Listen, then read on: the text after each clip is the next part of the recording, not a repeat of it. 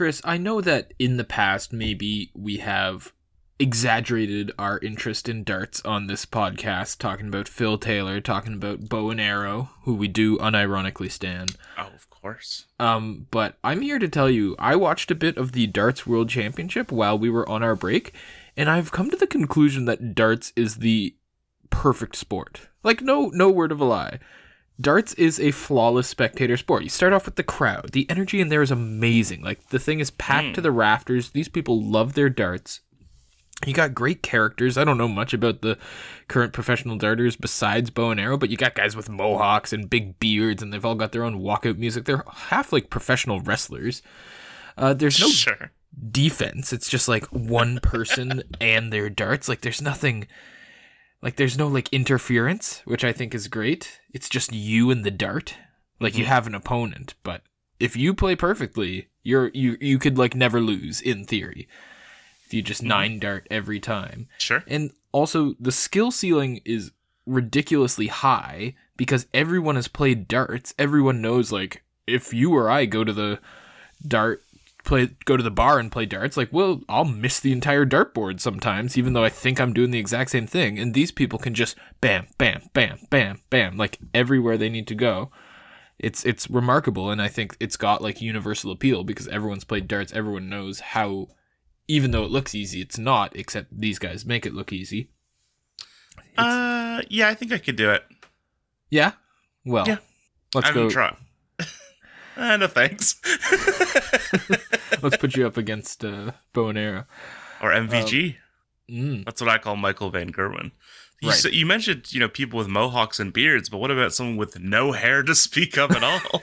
That is the quintessential darts look, I think. But the number one thing about darts is that it is like all highs all the time. Sure. Like, there are other sports where it's like soccer, for example, which people like, is like, soccer is so much of a low for so much of it that the high feels really intense. And that's like one way to design a sport and one way for it to appeal to people. Like, baseball's another one like that, where like there's a lot of sort of tedium, but then that makes the highs even more fun. But darts is sort of the opposite end of the spectrum, where it's like stuff is constantly happening. Rounds take like 2 minutes tops, and then they go right into the next one. And like, you make one mistake, it's over. Like, bam, bam, bam. And also, these guys are doing lightning quick math in their head. They're calculating exactly what they need to triple out, double out, I missed the triple 20 and only got a single 20. That means 3 frames from now I'm gonna need a triple 17 instead of a double 14. Like, it's remarkable in every single way. I was blown away. I'm not gonna subscribe to DAZN to watch more darts because DAZN's crazy expensive. But sure. I wish that I could. And yeah, darts is the perfect sport. Football, there's also a lot of tedium. That I pour my heart out to you about my newfound love of darts, and you have a touchdown-based pun. Hey, it only take you 500 passes.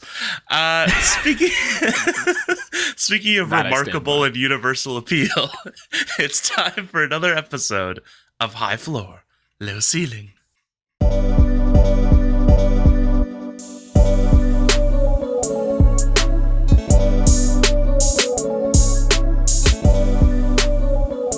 Welcome to High Floor, Low Ceiling 2023 edition, new edition. You ever listen to any new edition?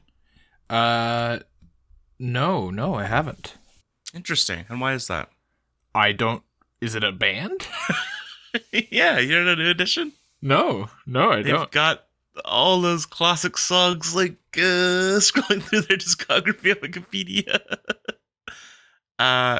Well, of course, Belle Biv DeVoe is the splinter group of New Edition, and they had Poison. Do you know Poison? That girl is poison. Oh, yes, I know that from the Pitch Perfect 2 riff-off in which they sing that. Flula Borg busts that out. Oh, I actually do remember. Yeah, it's the same scene that the Green Bay Packers are in. I cracked it up. I cracked up in the theater watching it. And then you loved Flula Borg and his follow-up, Army of the Dead? He was in that, right? I was a big fan of Flula Borg before that, actually. I was a big fan of him from his YouTube days, and I was blown away that he had made it into a feature film. I was so happy for him. Right. Oh, he's not in Army of the Dead. What am I thinking of? Anyways, I'm not going to worry about it too much. We're back. The more we're back in a big way. Griffin, I have to mention, I'm peeking a lot, but you know what? We'll push through. I have to mention 2023 movie months are out. That's not true. They'll probably stick around, but the new hot thing, Griffin, is discographies. Oh, so music months? Not even months, just going through the discography of a recording artist and consuming their work. So we're starting with Inside Edition. What were they called? New Edition? Not Inside Edition. Of course, we recently wrapped up the first project.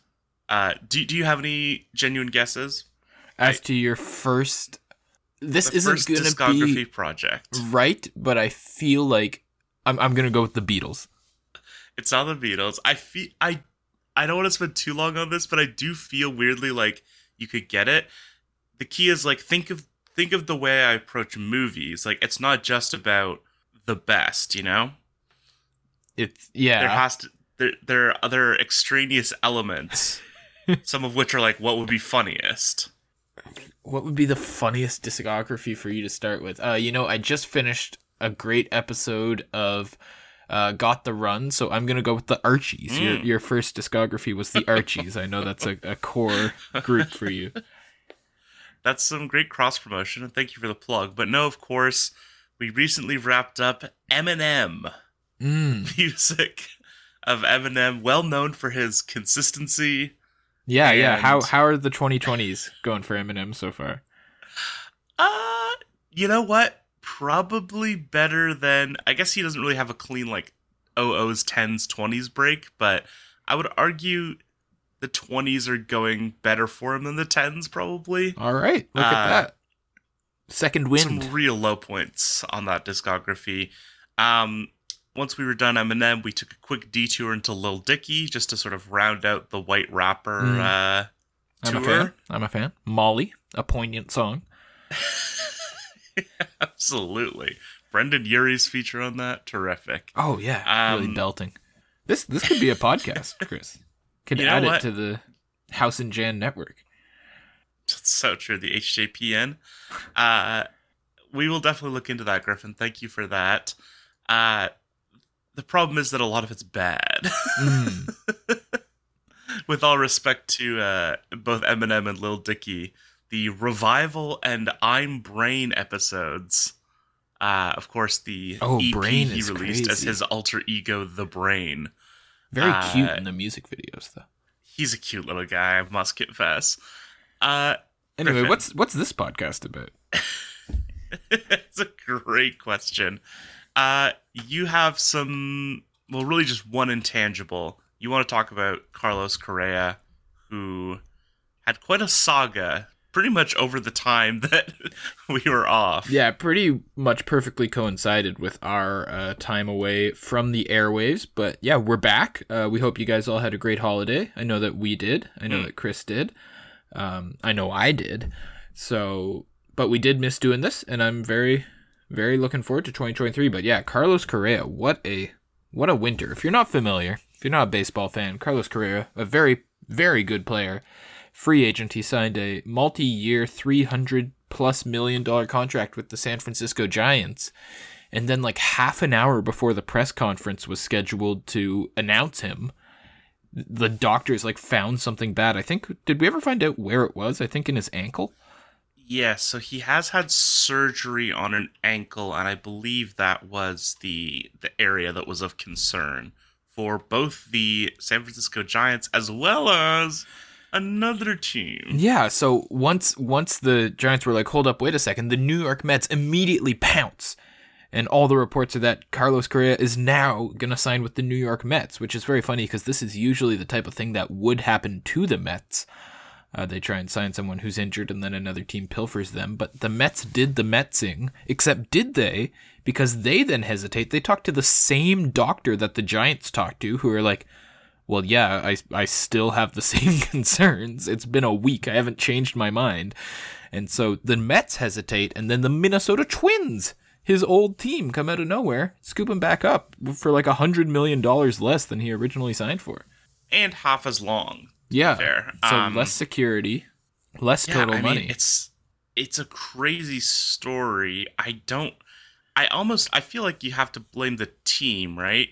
I think so, yeah. Like, I mean, I don't know how easy it was to negotiate with him. I'm sure he wanted to be paid like a healthy player.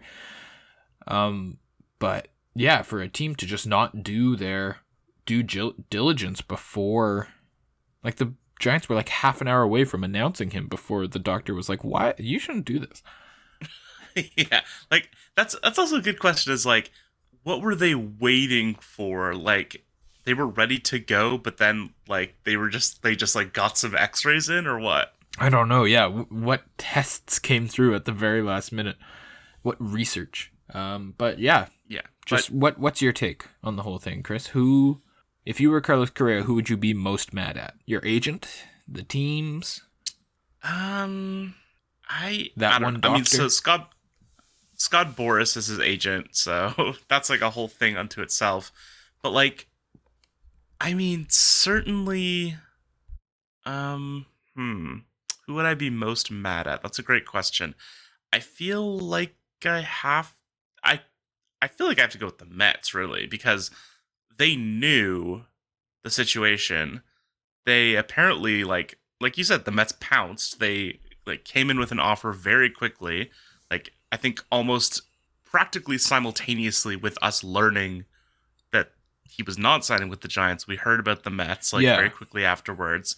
So I do feel like I have to be most mad at the Mets for sort of coming in and then pulling out again when they already knew the details of the situation. Like, the Giants, you can say, oh, they thought they were getting one thing. They maybe had some information that suggested that they might not be getting what they thought they were getting. That's fair.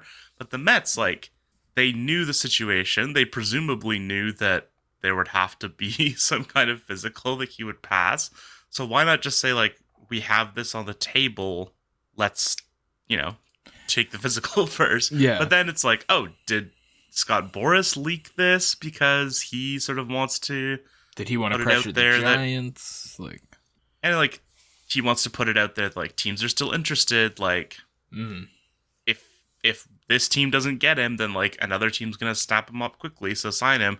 And it seems like that worked in a way that it seemed like the Twins were very, very interested in getting him signed.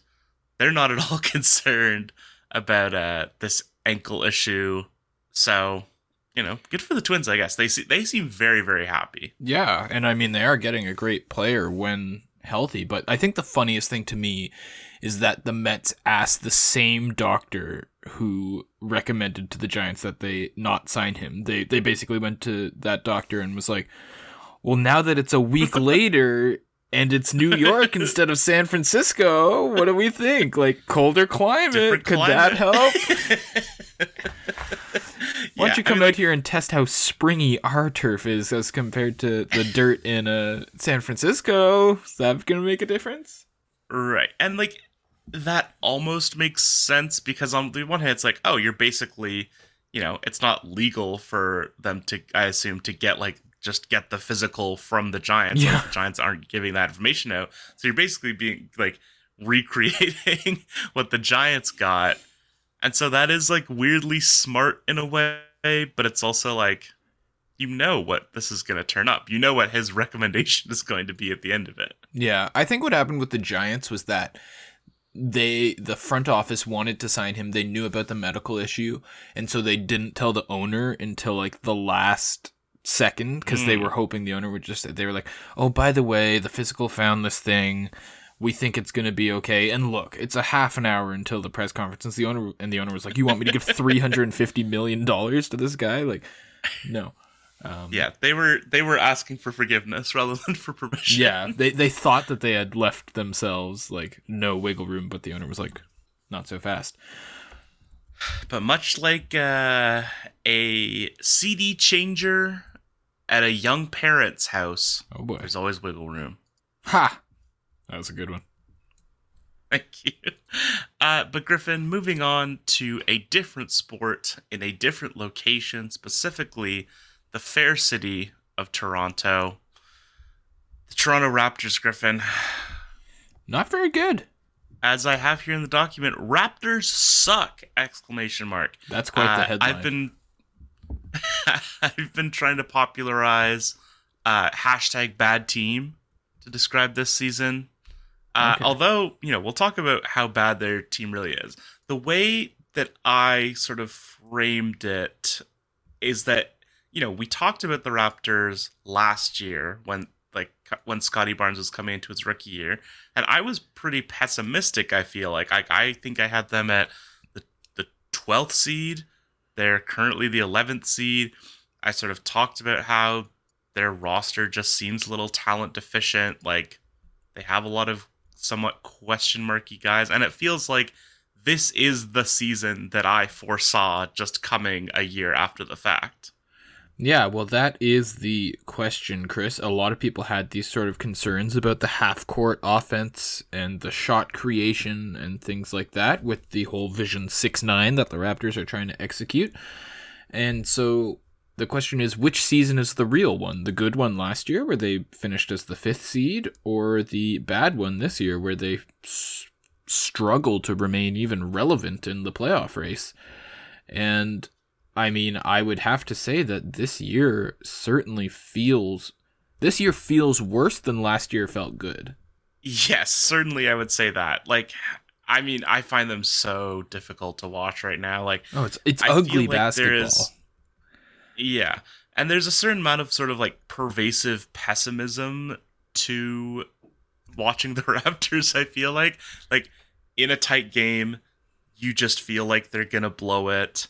In any year, but then this year specifically, it's like they really do just like constantly drop the ball. They did have the overtime win against the Knicks recently. That was a nice win, but generally speaking, like, wins have been pretty hard to come by. But the thing I feel like, I know people are talking about it. I heard Nick Nurse talking about it after their loss to the Milwaukee Bucks, but they are the worst 3-point shooting team in basketball. And I feel like that just doesn't come up. It's just like, oh, they're losing games. Like, they might trade players. It's like, no, they're the worst 3-point shooting team in the league. They shoot under 33% as a team. They don't have, like, it's Gary Trent Jr. is shooting 36%. That's the only 36% 3-point shooter that is in the primary rotation. Fred VanVleet is shooting 33% from 3. Pascal Siakam is shooting 32%. Chris Boucher and Scottie Barnes are shooting under 30%. Like, they're such a bad 3-point shooting team that I almost feel like that alone can, like, explain it. That if they were even average, they would be, like, they would have, like, 5 more wins. Yeah, because they're strong defensively, or at least they should be. Whether or not they actually are is a question. They have talent. They have defensive talent for sure. Everyone on the roster has the capability of being a plus defender, I think. But yeah, Gary Trent should be above 36%. Fred VanVleet should be above 36%. And then last year they had Precious Achiuwa, who became a good 3-point shooter. They had Chris Boucher, who was reliable from out there. They added Otto Porter Jr., who was supposed to give them some shooting. So it's like every single member of the team is either shooting worse than they were last year or just like not improved. They tried to address it in the offseason with one guy who would come off the bench, and he only played 9 games and then is shut down for the year, but maybe he'll come back. I mean, he's got a player option, so I guess we'll see him next year, but it really is baffling that the entire team somehow got worse at 3-point shooting over the offseason. Yeah, and like if you look at sort of the general team rankings, that is a huge part of what the difference is. Like, you look at their numbers and it's like they do still lead the league in steals per game. They do still give up the fewest turnovers per game. Like, they are still a top 5 offensive rebounding team, and they're still bad in the areas that they're bad. Like, they're still the worst defensive rebounding team in the league. They're still one of the worst teams in terms of 2-point percentage. But literally the difference between the worst 3-point shooting team in the league and a bottom 10 3-point shooting team in the league is like seemingly the huge difference maker. Like you mentioned, like they do have defensive talent, but they've dropped from being a top 10 defense to, as of this recording, the 19th ranked defense. So that's a huge drop off as well. Like, it feels to me like, I mean, I think they were kind of lucky last year. I do think it is starting to seem that way. Like they were, like, I mean, but it's like they're still forcing steals. So I don't even know if you can explain it with that, because it did feel like Gary Trent Jr. last year, I felt like I was going crazy because people were calling Gary Trent Jr. an amazing defender, and I was like, he definitely does gamble a lot for steals. Like, is that what you're seeing? But they are still the number one team in terms of steals per game, so it can't, like, you can't really point to that and say, well, they're not getting as lucky with like gambling as they used to be. Although, you know, maybe that's still the case. It feels like there's less sort of defensive cohesion, defensive like sort of fundamentals that are going on, and I don't know if you can call that a coaching issue, if players are sort of not as bought in as they were last year. I don't really know what to attribute it to. Well, yeah, it is bizarre because the things that you're talking about, force a high number of turnovers, don't turn the ball over, and crash the offensive boards, that was how they won last year. Like, it's not like they have lost the things that made them good last year. It's just they've stopped working, and I think, like you said, Chris, it's because the three-point shooting is so far down and the defense is much worse, which is bizarre. I mean, I know that they haven't had Precious, who is a solid defender, but aside from that, like, there's no big change off this roster from last season. Yeah, and that sort of brings me to another thing I feel like isn't really getting talked about much, is that they are, by all accounts, like significantly better than their record. They, you know, the Basketball Reference has the expected win-loss. They are an over 500 team by expected win-loss, even though they're like 5 games under 500 at this point. They have a positive net rating, which is surprising. And I mean, like, maybe that just comes from them, you know, beating the Spurs by 40 and beating the Hawks by 30, like, in October. But yeah, they do have a positive net rating. They are ostensibly a plus basketball team. And then if they are 500, then they're suddenly competing to avoid the play-in like they were last year, rather than competing to get into the play-in. And, you know, the race in the East is very tight right now, so that kind of swing is very important. Well, that just makes me think, this is not a very analytical thought, but sure, like, do we attribute this to the lack of a so-called closer, a half-court offense creator? Like, as much as we all love Pascal Siakam's talent, that is an area where I think he is improving, certainly, but isn't quite at an elite level just yet, where it's like when you're down by 4 with 1:20 left, you're either getting the ball to Pascal Siakam and Fred VanVleet, and Fred has the ability to create his own shot, but doesn't usually make it, and Pascal's not like an ISO scorer, typically, although he is better at that than he probably has any right to be, given how he came into the league and all that. Yeah, absolutely. I mean, he's having an amazing season, you know, certainly as good as he was last year, more or less. If not better. And I guess it's really, I mean, again, I feel like you can maybe point it back to 3-point shooting, where it's like, if you're in the clutch, then there's more focus on the top offensive players. There's going to be more open shots for players in the corner. There's going to be, you know, just more. It's easier to get open for a role player, I feel like. You know, you look at the Raptors losing to the Bucks. Giannis gets like quadruple teamed, and then he kicks it out to Grayson Allen for the wide open 3. I feel like that's a situation that, not quadruple teamed, but that Pascal Siakam might find himself in at the end of a game. Yep. And then also, if in terms of just clock management and like end of game situations, there are a lot of situations where you need a 3 to go up. And if you're a terrible 3-point shooting team and you need a 3 to tie or need a 3 to do X, and you're not making your 3s, then like games just sort of get out of hand. And, you know, it's not necessarily the absolute end of the game, and so maybe a game that was, where you needed a 3-pointer turns into like a 5 or 6 point loss, and it looks less like a close loss, quote unquote. But yeah, I mean, maybe that's part of what you can attribute it to, because they do play a lot of close games. They don't have a ton of double-digit losses, although they do have those as well.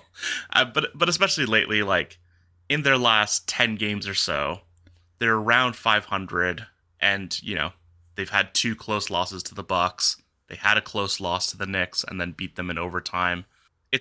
There's some blueprint there that they are like at least okay, not terrible like they seem to be. Yeah, so I mean, I guess that brings us to a trade deadline question. The Raptors are the most talked about team in the NBA in terms of trades right now. If you listen to the Low Post or anything like that, every single week he's talking to people about what the Raptors will do at the deadline. And I really do not know what I would do if I was Masai Ujiri and Bobby Webster. Because, like you say, this team, we have seen this team be better than it is. And the numbers suggest that it is better than the record says. But it's not gonna win a playoff round in the East. Right. Like, you might make your way through the play-in and then lose to Boston or Brooklyn or Milwaukee in the first round. Like, yeah, and that was sort of, I feel like, what I was saying last year in terms of, when they decided to run this team back, they decided to re-sign the free agents they had and things like that. Like, even, if we're saying this team is better than they seem, this team is actually a 500 team. Yeah. This team, they're a 48-win team, the same as last year. Like, does that really ultimately matter if they're the 6th seed and, they could avoid the play-in. They could have a home game for the play-in. They could be competitive in a first-round series with a team like the Philadelphia 76ers. Like, the question then becomes, in a more macro sense, is that what you want out of the team?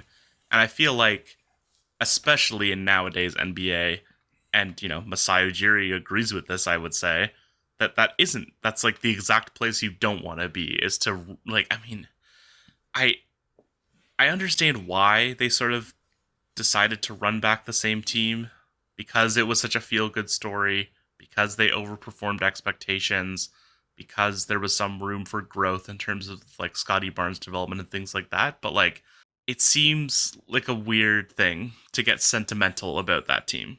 yeah, I think they thought that Tampa was a blip and that this team that we saw last year was the real team. Oh, I thought you were switching gears to talk about the Leafs. Oh, no. I mean, that too. But the Leafs are paying off. They're one of the best teams in the NHL. But yeah. they sure are. They are. They really are. The circumstances are different, but this is a very familiar question when it comes to Toronto Raptors basketball, and anyone who's been watching it over the last 10 years of, like, what are you satisfied with a core of popular players who don't seem like they're ever going to be championship caliber? And last time they were until they weren't, and this team is not as good as those Lowry and DeRozan teams were. Mm-hmm. Exactly. So, yeah, I think I would not trade Pascal or OG, but I think you try and get something for Fred and Gary Trent, considering that it seems like they might be gone anyway, and you're not going to win the championship this year. Buying would not make sense to me.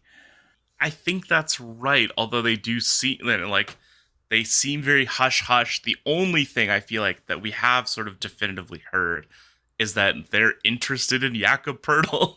Which is, if you were going to fix the team, you would need a guy like Jakob Poeltl. Exactly. And I mean, like, I don't hate what Christian Koloko has brought to the team either, but no, not at all. You do need to add talent to the team for sure if you were trying to put yourself back in a playoff situation. And I'm like, that's what's sort of weird is, like, I think that they could be in the playoffs. I think that they are, like I said, they're better than their record suggests. They have had bad luck they've had injuries. They've, they lost Otto Porter for the season, who is not a huge piece, but is a piece for sure.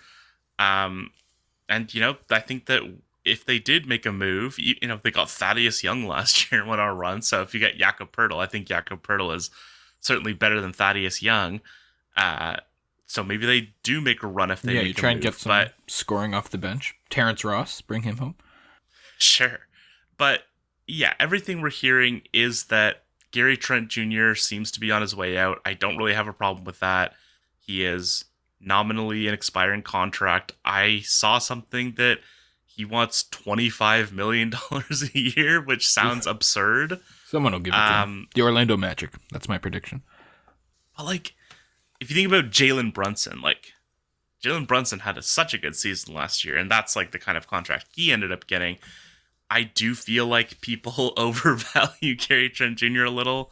They see his age, they see the sort of natural scoring ability and get excited about him, but I can't imagine a team's giving him $25 million, even with this sort of expected cap increase that's going to be happening, people expect a couple of years from now.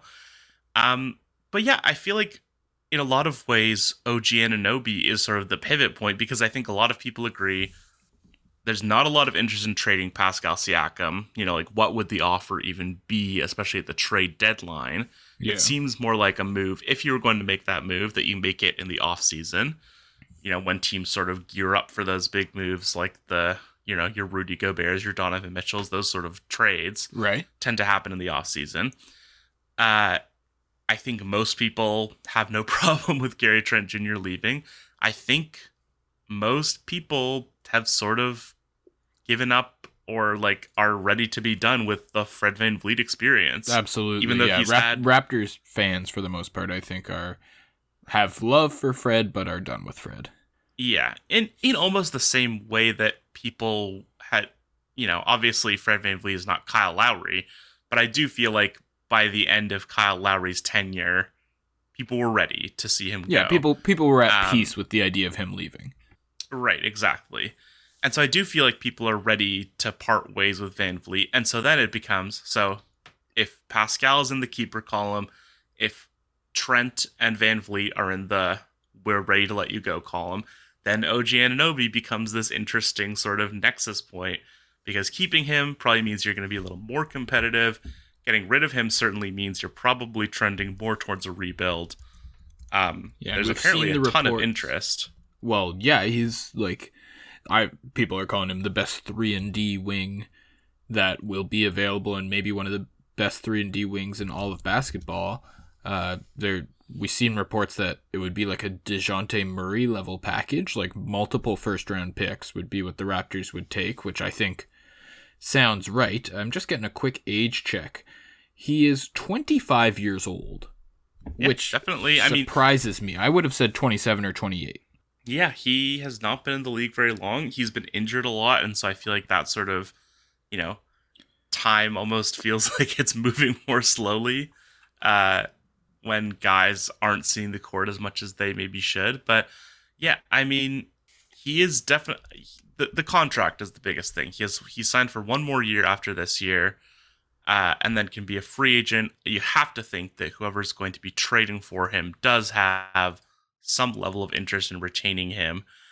And it's just an interesting situation because he does feel so valuable in terms of the trade market. I almost feel like he's maybe a little overvalued on the trade market right now. Yeah, very possibly. But then in terms of people sort of talking about him as, and maybe I'm undervaluing him a little bit, that he is this amazing 3-and-D wing, that he does probably make a pretty good defense a lot better in terms of adding an elite wing defender to the mix.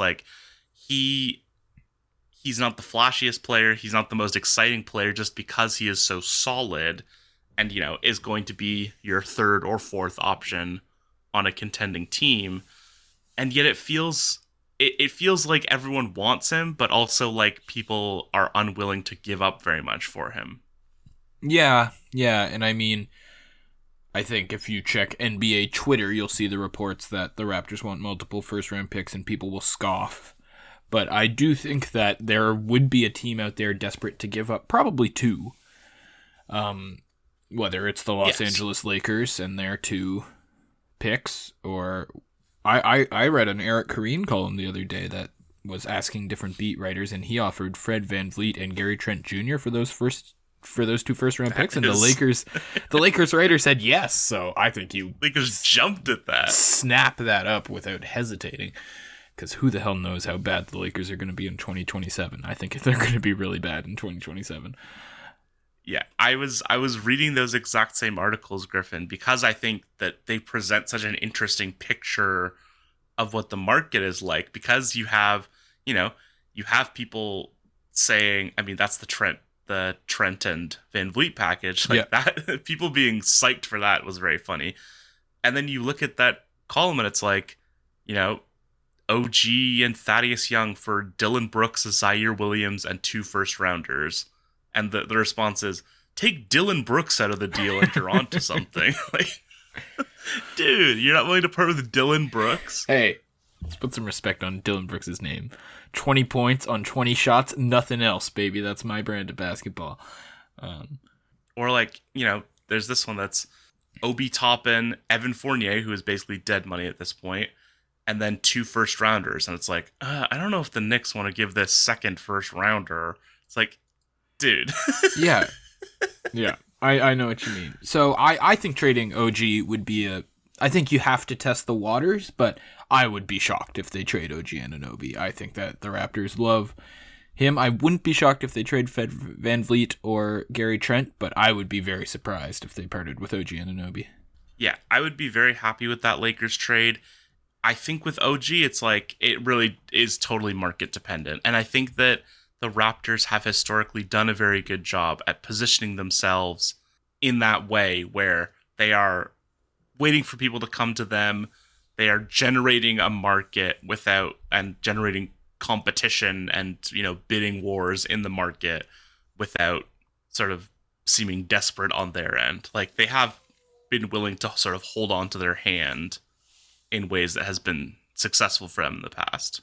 Right. And we are running a bit long here, Chris, but just one name that's come up surprisingly little is the apparent franchise cornerstone in Scottie Barnes, the reigning Rookie of the Year. We've had this talk, and his sort of the idea that the Raptors have these 2 windows of the Scottie Barnes 20-year-old window and the Pascal Siakam 27-year-old window, and just sort of how awkward it is for them to try and balance these 2 players.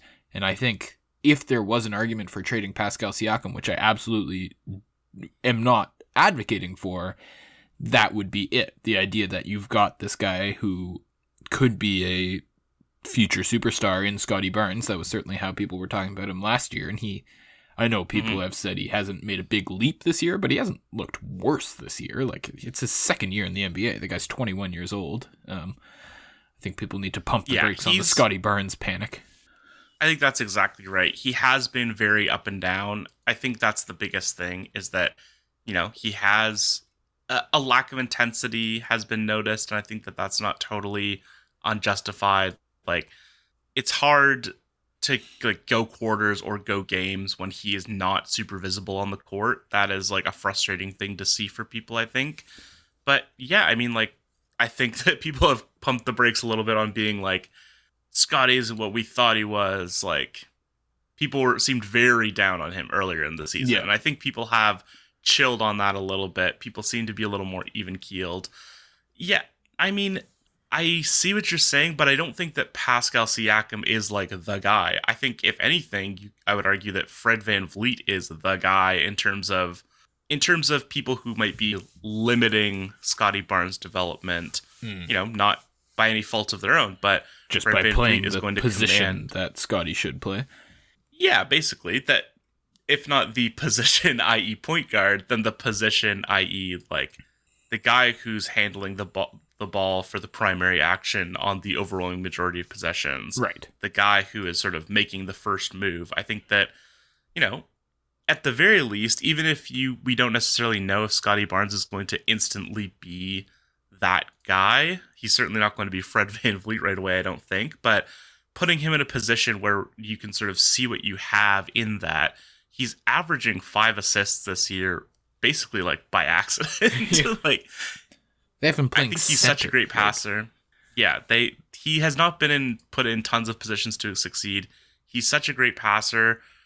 I wonder about his dribble a little. That's the biggest thing for me, is that like his vision is amazing, but I don't know if he necessarily has the handle to consistently be that primary ball handler. But I think that that's something that I would like to see him develop. And I think that trading Fred VanVleet does give him a lot more opportunity to be that guy. I would agree with that. Just before we go to break here, Chris, I just want a one-word answer from you, yes or no. Is there a Nick Nurse conversation to be had, given the disappointing results of this year? Yes. Okay, I'm going to ask one follow-up before we go to break. Are you down on Nick Nurse? I am down on Nick Nurse. I'm not fire Nick Nurse, and I don't think the conversation necessarily needs to be around, will Nick Nurse be coaching the Raptors next year or anything to that extreme. But I do think that there's a conversation to be had around Nick Nurse and sort of his role in sort of guiding the team to be what they are now. It does feel like this roster is sort of shaped around his philosophy in a way. And it does seem like players are not as bought into that philosophy this year as they were last year. That is what I will say on Nick Nurse. Yeah, we've heard the rumblings from CJ McCollum and others that there's some unhappiness in the Raptors locker room. Maybe that'll be addressed at the trade line. We've got to take a break, but that was a great talk. As much as I love how silly we can get, I love the serious sports talk too. But we'll be right back in just a moment. In just a moment.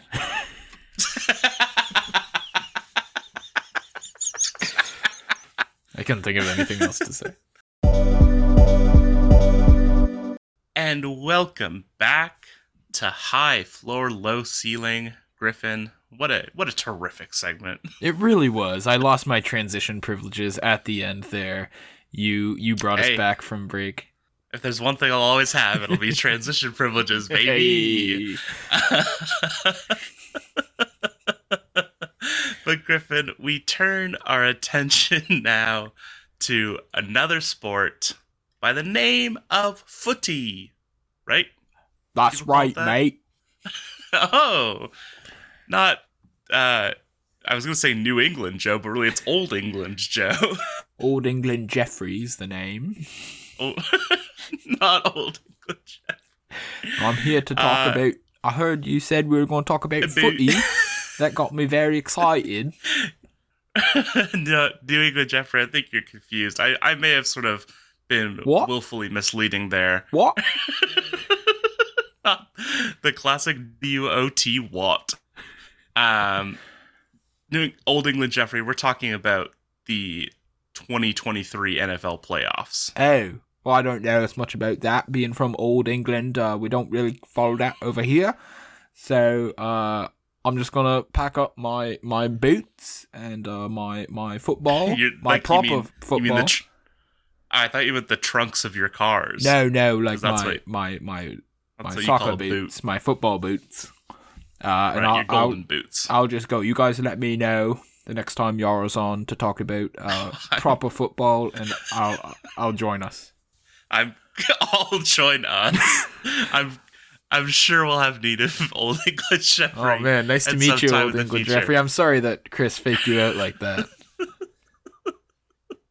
Wow. First up of 2023 and already a new long-lasting character. But Griffin, the guy heard footy, he got excited. I know he did. We're going to talk about the NFL playoffs, a very entertaining wildcard weekend. I mean, just running it down, you had some great close games between, the Bills and Dolphins was surprisingly close. Yep. The Bengals and Ravens was maybe a little surprisingly close. I knew it was going to be close. Everyone counted out my Baltimore Ravens. Everyone was like, I knew that they could play them close. And that just made it worse in the end because I had tricked myself into thinking that they could win. And they could have won. I think they were legitimately the better team. I'm not sure if you watched the whole game, Chris, but I did not. The Ravens played better than the Bengals, and it was one stupid 99-yard fumble return, which had an illegal block in the back, by the way. Should have been called back. Wow, I've never seen you get this fired up. They weren't going to win the Super Bowl, especially with Lamar hurt, but they were so good. And the defense is so good on the Ravens, and it'll mostly be back next year. So I think next year they're going to be a force to be reckoned with. But we got 8 teams left, Chris, after a fantastic super wildcard weekend. Not as good as last year, where like every single game came down to the last play, but pretty close. Yeah, and I didn't even mention, you had the Brett Maher game. Oh, God, yeah. That was a Thank a God legendary they occurrence. didn't lose by 4 or less.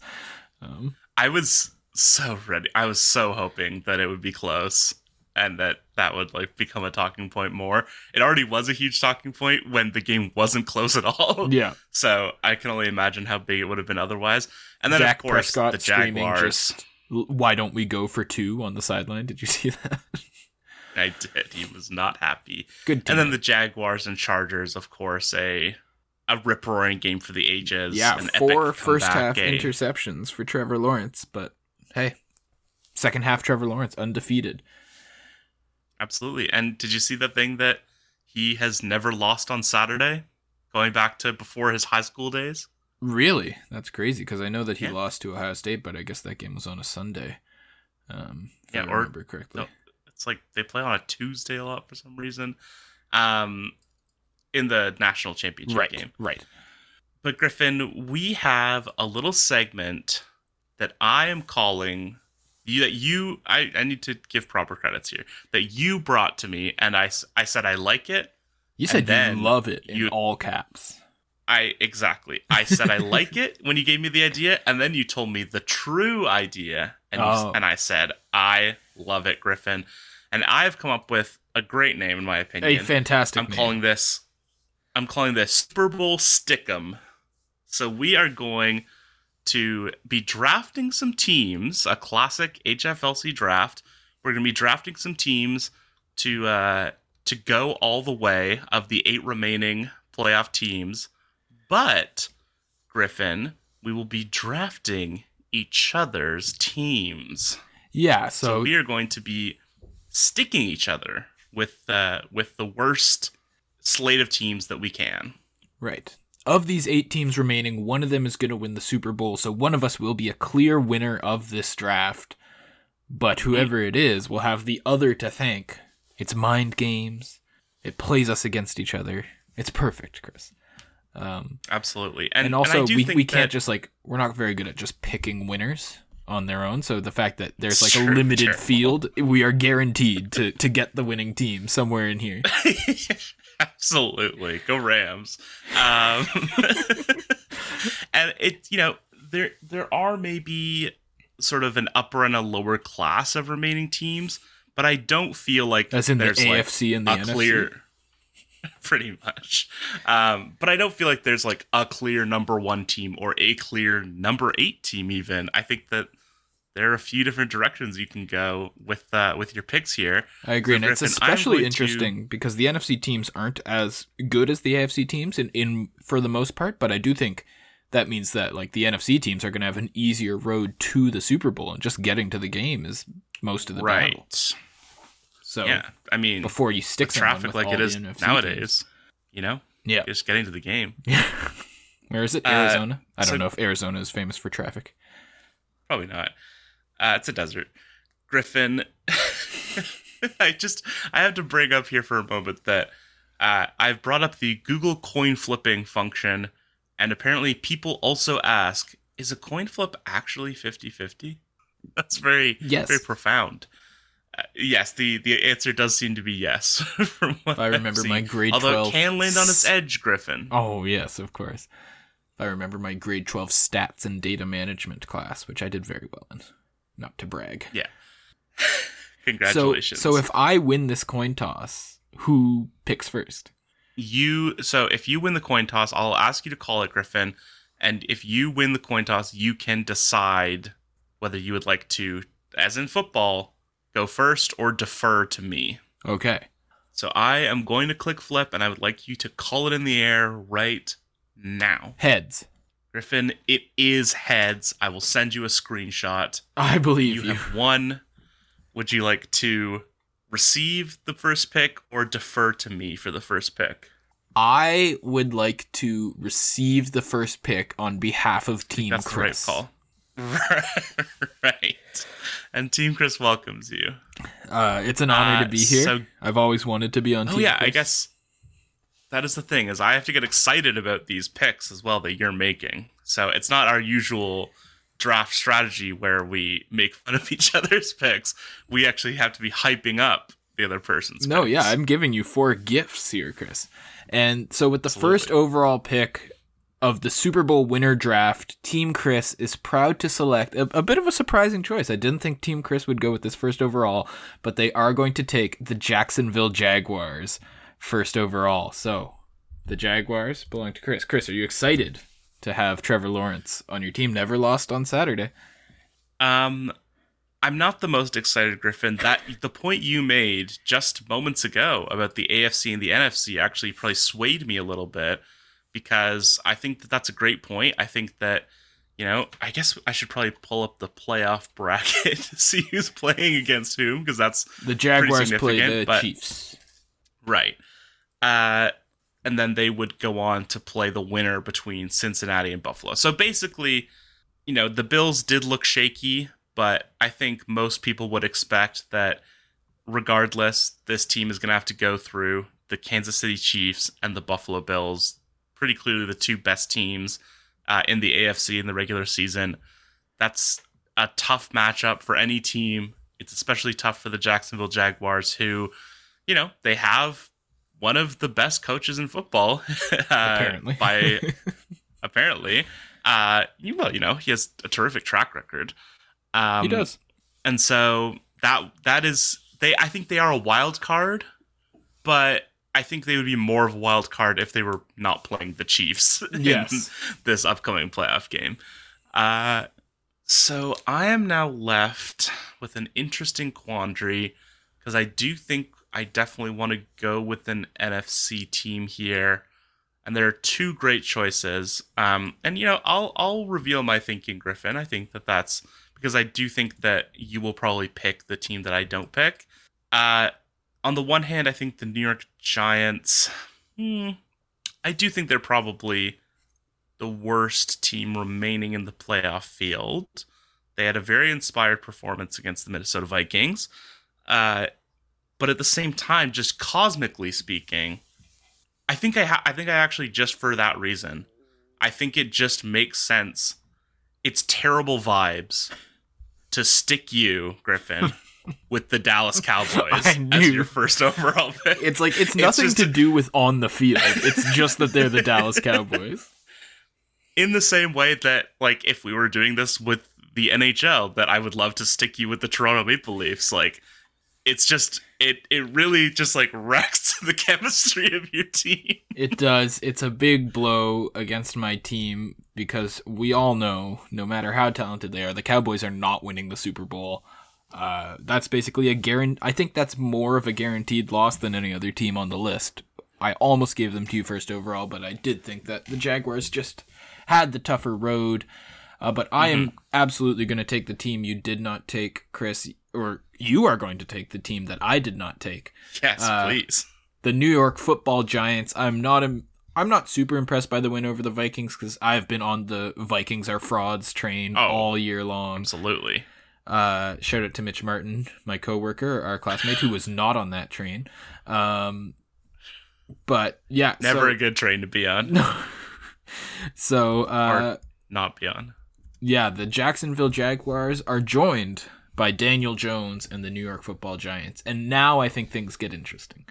I do think things get very interesting here. Yeah, I mean, it. Like I said, I think that we've now sort of swept out the lower class of the remaining teams. It does look a little rough for me having both the Jaguars and the Giants on my team.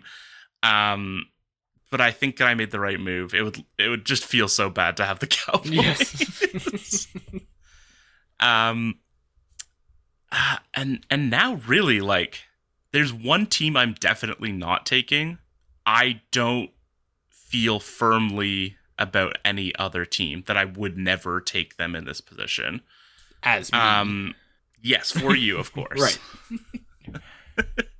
I'm glad we made this as confusing as possible. Yeah.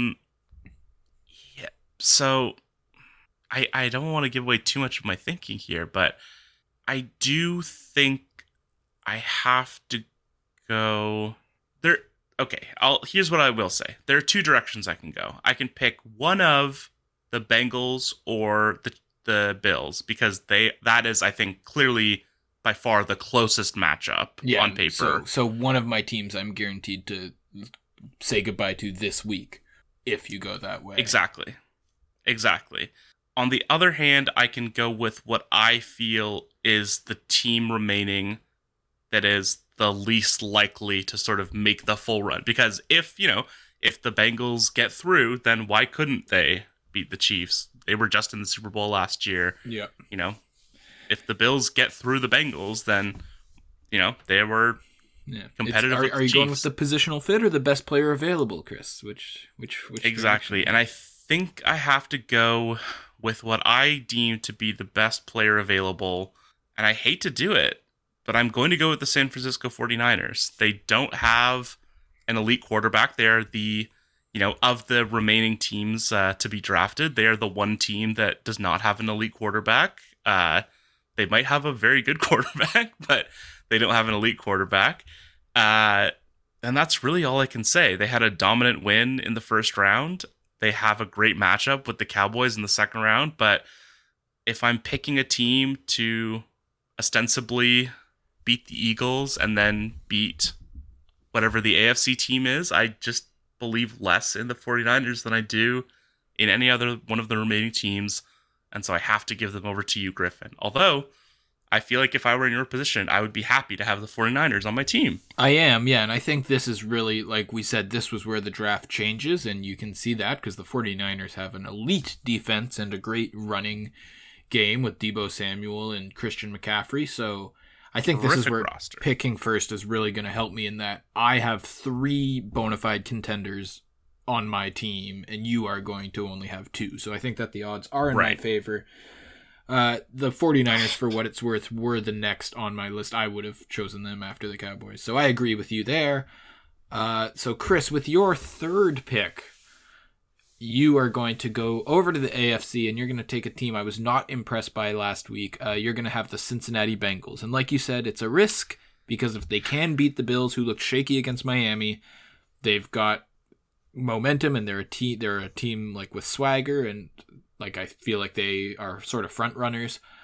But I don't think that they can beat the Bills, and then I think getting through the Chiefs as well is such an extra obstacle that if you have to play the 2 best teams in the NFL just to get to the Super Bowl, I feel pretty confident that one of them can trip them up. Yeah, you make such an interesting point, Griffin, because I do feel the same way as you in my mind that, yeah, they are kind of front runners. They do feel like a team that would rather sort of break ahead of the pack and not have to sort of deal with those adverse conditions. But then you look at last year. You look at them coming back and beating the Chiefs. That was such a huge sort of defining win for this iteration of their squad that you almost have to give them a ton of credit for that and say, why not them in basically any playoff situation? So there are no bad picks at this point in the draft. These were down to the last 4 Super Bowl contenders. Well, now the last 3. That's absolutely right, Griffin. And it makes my job much easier, I think, in this one. I will briefly consider one team, but I think I pretty clearly have to go with a team that did not show us a ton last week. Their offense looked anemic at times. Their defense looked very porous at times. I have to give you the Buffalo Bills, Griffin, a team that I quite enjoyed watching during the regular season. Found it very tough to watch them last week. I got to be honest, very talented team. Very surprising to me. To me, the Bills were the one team I did not want to give you. Wow, that's interesting. That's very interesting. Now that I no longer have a pick, I can... Well, no. I'll wait for you to make your pick. No. I want you to make your pick. Well, this is tough, Chris, because I believe that the Chiefs are a better team than the Eagles. I think that the Eagles, if anything, the Eagles scream to me like the Atlanta Hawks that year that they won like 66 games. The Eagles scream. Funny. Caw! Scree! Yeah. I like Jalen Hurts a lot. He was my fantasy quarterback. There's obviously the great receiving talent around him, but I don't know. Are they really a 14-win team or whatever they were? Like, I understand. It's the Eagles. It's Jalen Hurts. Like, he's a great fantasy quarterback, but like, I can't. I could see them making the Super Bowl. I would be tough to see them beating either one. I could even see them losing to the 49ers in the NFC Championship game. So I think I'm going to have to give Team Chris the Philadelphia Eagles with their fourth and final pick. I think that's absolutely the right move, Griffin. That's, if you want to talk about a team that I absolutely did not want to give you, the Kansas City Chiefs would absolutely, I think that is, they do firmly feel like the top team in the league right now. But I feel like we don't want to totally discount the Eagles either. They have elite receiving talent. I'll discount them. They have a quarterback who was elite this year. They have really, really good, I think one of their greatest strength is sort of like their ancillary talent is all really terrific. And a ton of players who have championship experience, who have playoff experience. They have an excellent O-line. Exactly. Like all those little things that matter in the playoffs. And, I think that even if you want to say Jalen Hurts is not like a Peyton Manning, I think that his ability to, throw out a diversity of looks is also very important in the playoffs because teams will be sort of able to shut down your best thing usually, or your, the best version of yourself. So you kind of have to find the second and the third best versions of yourself. And then that's the point where having Devontae Smith as your second receiver does become more important. Like when your number one receiver gets shut down, where do you go? And I feel like they are a team that can answer that question more capably than some other teams can. And of course, Griffin, that ends you up with the Kansas City Chiefs. I can't say that I love my roster of talent, but I'm not opposed to it either. I think that my Super Bowl winner can absolutely come out of this group. And I'm happy to have them, and I respect them all.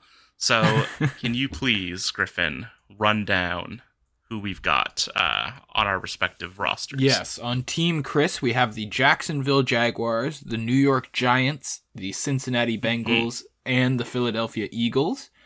And on Team Griffin, we have the Dallas Cowboys and the San Francisco 49ers, who I believe play each other this weekend.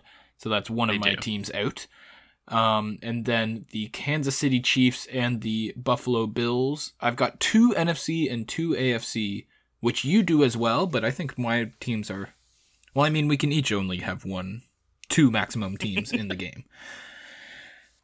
Yeah, absolutely. What we really have to hope for is for the Bengals to play the 49ers, I think or the Chiefs or the Bills to play the Eagles is most likely for our teams to meet each other in the Super Bowl.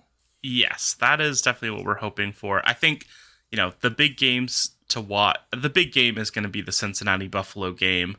I think we're all assuming that the Chiefs are going to handle Jacksonville, which is maybe not entirely justified. I think that, they're a team, they're a wild card, is the way I put it earlier, and I think that holds true. Like, we could be, if we were talking about the Jaguars win next week, we would say that it was shocking, certainly, but it's not like I could never conceive of a world where this happened. No, for sure. So I think I'm putting a lot of my chips, though, on the Bengals to beat the Bills this week. That is my big That would really matchup. swing it in your favor. Yeah, so we will revisit this. I'm sure as the playoffs roll on, and exciting NFL playoffs still to come here. But that will have to do it for this episode of High Floor, Low Ceiling. Thank you all for listening. Please remember to give all the proper ratings and reviewings in the proper locations. Tell a friend about us if you enjoy the content. HFLC Podcast on Twitter, on Instagram, on TikTok. And that's it, right? Yeah, I think listen to Got the Runs. The OUA basketball show. Listen to Got the Runs. Got the Runs may be going on a bit of a hiatus because David, my co-host, and brother, is quite busy right now, so we might be going on a brief hiatus, but I gotta say, certainly listen to the... Yeah. I listened to a bit of a backlog. I listened to an episode about Jughead's Time Police. Fantastic. I'm not a huge comic book guy, so I hadn't listened before then, but my God, does David pop on Mike. He's excellent. Wow. It really just breaks my heart even more that he didn't mention me at all that one time he came on HFLC. I thought you were going to say it breaks your heart that he is saddled with such a... No, you're great on the show. Such heavy baggage as a co-host. You're but great David too. David really pops? That was your impression? David, he's knowledgeable, he's funny, he's charismatic. I've long been petitioning you to be the newest member of the House and Jan family, and I just give me an audition. I think I would be great. Can I say, you are not the first person to say that, so there might be a bit of a... Well, that's why you need to have an audition process. I can prove how well I would mesh. Okay. Well, we'll see about that, but for now, we will have to wait for another day to sort out those logistics. For the time being, please keep your floors high and your ceilings low, and have a great day.